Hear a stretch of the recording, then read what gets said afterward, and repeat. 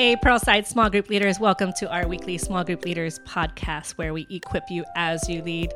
We're in our series, Living Beyond Ourselves. So excited to jump into this week with Pastor Billy. So take us away, Pastor Billy. Yeah, one of the ways that God calls us to live beyond ourselves is to live even beyond our own generation, to live for the next generation. Oftentimes we focus on what we need and what's pertinent to us and important to us, but we often forget to think about what the next generation needs so that their faith can grow and their faith can thrive. There's this really interesting verse that we looked at this past week from Psalm 78, and where God is really reminding us how important it is to reach the next generation and to pour into the next generation. I mean, it really comes off like a command. But one of the keys in verse 8 that I think is huge is it says, the psalmist writes, "They will not be like their ancestors, a stubborn and rebellious generation whose hearts were not loyal to God, whose spirits were not faithful to Him." And, to me, that's a reminder, but it really comes off to me like a promise that, hey, if we invest in the next generation, in their faith and in their growth in God, they don't have to be like us. Right. They don't have to be like our generation or the previous generations that turned their back on God.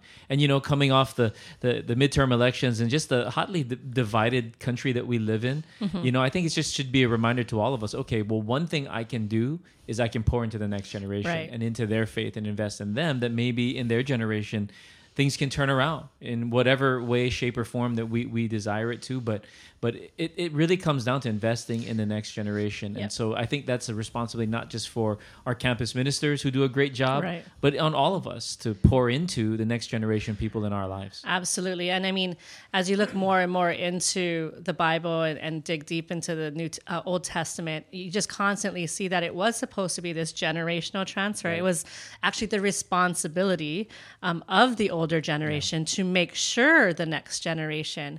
And so it's not really a option. Nope. Right? It's not an option for us to maybe I'll spend some time with the next generation. Maybe I'll raise them up in the ways of the Lord. Yeah. No, it's an actual command. Yeah. It's something we need to obey. And so for me, that was really something that really struck my heart and has kept me, I think, going into my 40s now, always thinking about the next generation, because it's not something that's just for a few. It's our responsibility, a command of the Lord, to make sure we raise up the next generation. There's many ways we can do that too. Well, but the sad thing is, and you see it throughout biblical history, is that one generation will do good and then the next generation will do bad. Right. One generation will do good, then the next generation. And it's like, it shouldn't be that yo-yo, right? And so Scripture, God constantly reminds us about that. And so I think we can look at, okay, maybe our generation isn't going so good right now. Okay, well, there's hope for the next if we invest if we pour into their faith. Yes. And so that's really what this is about. And, Pastor Norman planted Pearlside Church 28 years ago with a heart to reach young people. And so we have the church that we have today because of that investment a generation ago. And we have an opportunity in this generation to lay the foundations for the next and the next and the next. And so we got to do this together. Amen. And so, Amen. As you get into the questions, what stands out to you from the weekend sermon, main thought, and our scriptures, I think it'd be great, leaders, if you share some of the ways God's challenging you about investing in the next generation. Like for me, my son is in the basketball community, and so my wife and our at games and at practices, and just realizing that those are resources, that we get to use to build these relationships. And kind of a cool thing, last week, we had about 10 basketball players show up at church at the 11:15 service, and that's a combination of our relationships plus another family in our church, but just seeing what God is doing in that community, you're like, wow, and it came out of nowhere. I mean, and we'll see what God continues to do, but I realize that where I am with my time, treasure, and talent in the basketball community is to help reach these young people. And so already my wife and I are talking about, okay, maybe we need to plan a sleepover. We need to do this, and I'm thinking about, man, that's a lot of energy. Like, teenagers are a lot of work. They don't smell the greatest. That's true. But that's the investment I got to make, because I can't just say, well, hopefully somebody does this. Right. Hopefully some youth pastor out there somewhere reaches these kids. Like, no, if they're in my world, then they're my responsibility. And I think that really has something to say. Like, we can't just grab kids and bring them and drop them off somewhere. That, that's not what we're called to. We're actually called to be in their lives. And so, one thing you can do in group, because at first people might think, I know we have groups that are varying different ages. We reach all generations. All generations are important. And so sometimes they think, I don't have young people around me anymore. So I would pause for a moment and have them think about their neighborhood. That's right. Think about their coworkers. Do they have kids? Think about their family, their kids, their grandchildren, just have them Nieces, pause for a little nephews, bit, yeah. take out a pen, like write some names down. You'll be surprised how many young people are around you if you stop and look. right. And so I think sometimes we think, I have to do all this stuff on the extra stuff to reach the next generation. When sometimes they're in it's your lap, right they're in your around world. you. Yeah. It's right around you. It's just, will we be willing to look beyond our family, to look beyond our household? And will we be willing to open up our households to be a place like a Beit Ab they talk about in the Old Testament, a place where they can come and belong and get to know who the Lord is. And I think each of us has a capacity to do that, either one or many, but each of us has a capacity. Yeah, I got a guy in my small group who him and the wife bring their niece every single week. The parents aren't ready to come. The parents actually don't want to come, but the niece wants to come. And so every week they bring the niece to church. And, and I'm just going, okay, we all have people in our lives at some level. We just got to be intentional with it. And be available. Actually, when we were, my husband and I, we were dealing with infertility for 10 years. And for a bunch of those years, it was kind of this like, are we going to have kids? And I remember this moment, there was this moment, both of us looked at each other. We were at a youth service. I had brought my friend's daughters because my friend didn't want to come to church, but her daughters did. So I brought them to a youth service and we stood at the back and we said, you know what? These are our kids. Like God always has children. He always has family. And so I just want to challenge us all, no matter where we're at in our life phases, empty nesters, young families, single, we all have this capacity to embrace the next generation and teach them the ways of the Lord. Not just have fun with them, not just be around and be a good support and a good auntie, but actually tell them who the Lord is, right? Pray with them. Make it normal. I loved seeing at Seek Week and even our Leaders Summit, just rows of middle schoolers and high schoolers, and it's normal to them. It's normal. Like this is expected. Expect that this is life. We're going to pray. We're going to intercede. We're going to reach our friends, and we have that opportunity. That's right. And that goes to the second question, who are the next generation people in your life that God is calling you to reach and disciple?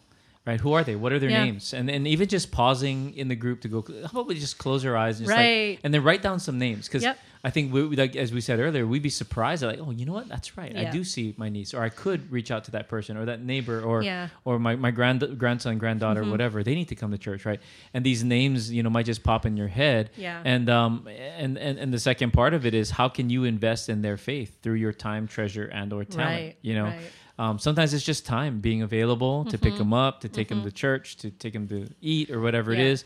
Sometimes, it will take treasure, buying a burger, pizza, that taco box at Taco Bell works wonders. Let me tell you. And they're young enough that they don't have to worry about cholesterol by and large. So go for the, Jack in a Box. And or talent, because some of us have things that we can offer, to the next generation, whether it's tutoring. By the way, I was just going to say our tutoring program. Coming out of, the lockdowns and all so that, many families. One of the big narratives is that, students are behind. Well, maybe you can help tutor, and like I joked in the morning service, clearly you should be smarter than a 7-year-old, so you can probably help them with math and reading or a little bit. Maybe that's a talent. Or maybe some of you are coaches and you coach a sports team, or you could get involved in, and just using things that God's put in our hands for someone else. I think we'd be surprised what God does. I have this one mother, she actually started a carpool. So she's put on a message board for parents, like, hey, if you need help with your children transporting them from Wahiawa to town, it's a private school. She's like, I'm going to start a carpool. Let me help. So she has these kids in her car. That's great. From Wahiawa to town and back. And the conversations and the connections that you can have. So it's right in front of us a lot of the times. I just want to encourage us to take the time in our groups to not just get through the guide and just think about it in a dreaming sense, but really practically. And like Pastor Billy said, the names, or even just think, what kind of talent do I have that we talked about last week? How can I use that now for the next generation? What kind of resources do I have that can help support the next generation? And I think we'll see really a change in the tide. I remember we were youth, Pastor Bill and I, we were youth, and our families weren't saved, right? And we got saved and our families got saved. And you just think about reaching whole households. You're thinking about your entire family. Well, a lot of times God will use the next generation to turn the hearts of the fathers and mothers. When we had Seek Week a couple of weeks ago, we pulled all the teenagers on the stage, prayed for them. And I was just reminded in that moment of van loads of people that would pull up in front of our church. Pastor Camille with her beige Dodge Caravan, and she was anti-Camille then, and she, I mean, like dozens, like literally dozens of commitment school kids would come out of her van. It was like a clown car. It's like just another one. I had an element. We did that with my element and then too. she told me that one time I had 24 people in my van. I was like, Pastor Camille, we can't say that publicly.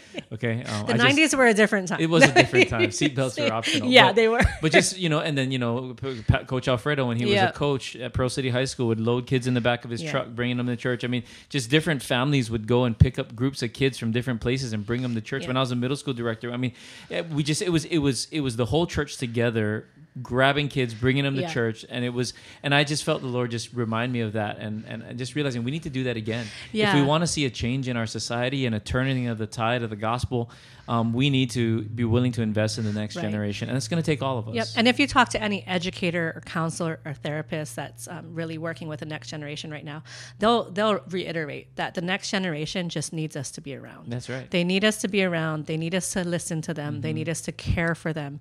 And church, I know each and every one of us and everyone in our small group can be just. Let me say something about that, because one of the things that I hear from people why they don't want to is I don't know what to say. Right. I don't know I can't teach them the Bible. I honestly, all the mentors I had over the years, I don't remember a thing that they said to me, really, true. Or maybe one or two things that they taught me.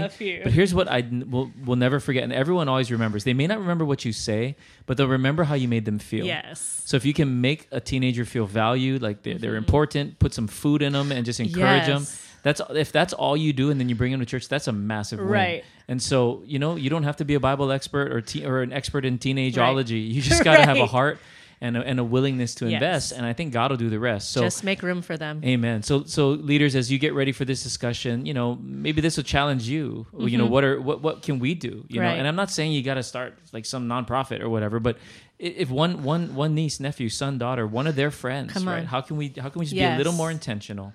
And let's see. Some of us will do a lot more. Some of us will do less. But if we all are faithful with what God's put in front of us, that's right. I think collectively we'll be surprised with what God does. Amen. So have a great discussion this week. Let's challenge one another about making a difference in the next generation, going beyond ourselves, and let's really be believing God for a great harvest of young people in this next season. Amen. Thank you for all you do. We love you. God bless you. Have a great group.